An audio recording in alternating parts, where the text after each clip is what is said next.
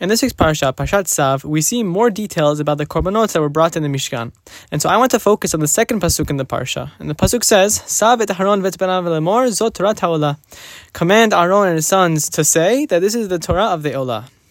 Now the Ozer Eliyahu, he raises two questions with this pasuk. Firstly, he asks, why does the pasuk say le'emor, right? It says, command Aaron and his sons to say. Usually that means that the person being told should pass on the message to other people, or to everyone else, the Bnei Yisrael, or at least some other group. But here we're talking about the korbanot, and it's being said to Aaron and his sons. Aaron and his sons were the only kohanim at the time. No, they didn't. There was no other kohanim yet. They didn't have grandkids yet, who were eligible to be kohanim. So who else were they supposed to pass on this message to? Who are they telling? What's the idea of lemor here?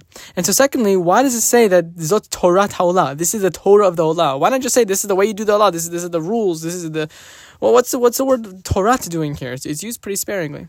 So the Ozer Eliyahu, he quotes a famous Gemara, Masechet Sotah, to help answer. The Gemara there on Daf Chaf Aleph says that when a person, that at the time that a person is doing a mitzvah, he is saved from misfortune and pain, but he's not saved from the Yetzer Hara. Meaning, for example, a person's on his way to go give tzedakah, or he's doing some other mitzvah. He's in the middle of serving his parents, let's say. In that moment, he's saved from any misfortune, any bad things happening to him, but his Yetzer Hara he's not saved from.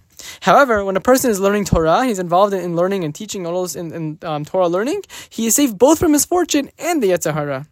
And so from here, the Ozer Eliyahu explains that we must learn how to tie in our mitzvot with our Torah learning in order to receive that double benefit, right? If you're doing a mitzvah, but you tie it in somehow with learning Torah as well, you'll get both the benefit of being saved from misfortune and also Yetzer Hara. So he explains, how do we do that? What's the goal?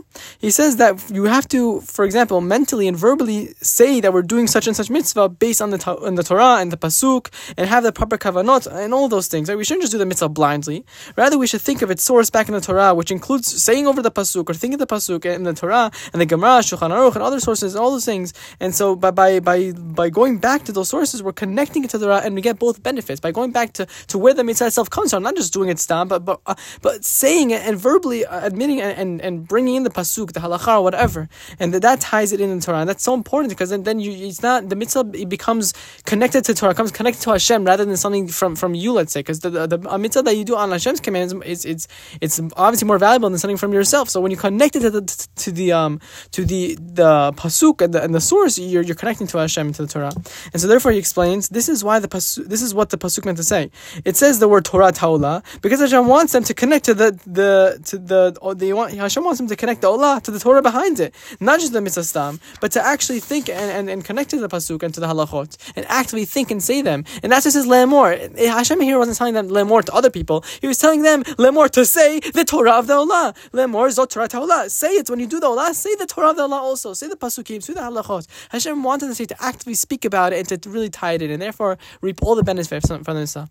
And the lesson for us is so crucial. And obviously this applies to every mitzvah. Right? We can't think of our mitzvot and our Torah as separate or not so related. Every mitzvah needs a base in Torah. A person who does mitzvot without Torah is bound to fall and fall prey to his Yetzer Hara and fail. Right? That's why when you do a mitzvah without the Torah, that's why you're not protected from the Yetzer Hara, because you need the basis of Torah. The Torah is the antidote to the Yetzer Hara. So you need the Torah in order to stop the Yetzer Hara. So when you do a mitzvah, that's why you're not protected from the Yetzer Hara. So therefore Hashem said, connect it back to the Torah, and therefore you'll get your protection. So therefore one needs the guidance of the Torah to do any mitzvah properly. The moment we think we can accomplish good in the world without learning and without basing our actions on the Torah and thinking of the Torah and speaking the Torah, then we fall off the track. So Hashem shows to tie in every mitzvah we do to its proper source in the Torah, and to know that every single mitzvah has to be sourced back, and to know that Torah is behind it all. When we perform mitzvot, we should think and speak the Torah behind it, and therefore reap all the benefits Hashem offers to us. And this way we can be sure to speed in the coming of the Mashiach and the building of the Beit HaMikdash, speed in our days. I mentioned Shabbat Shalom.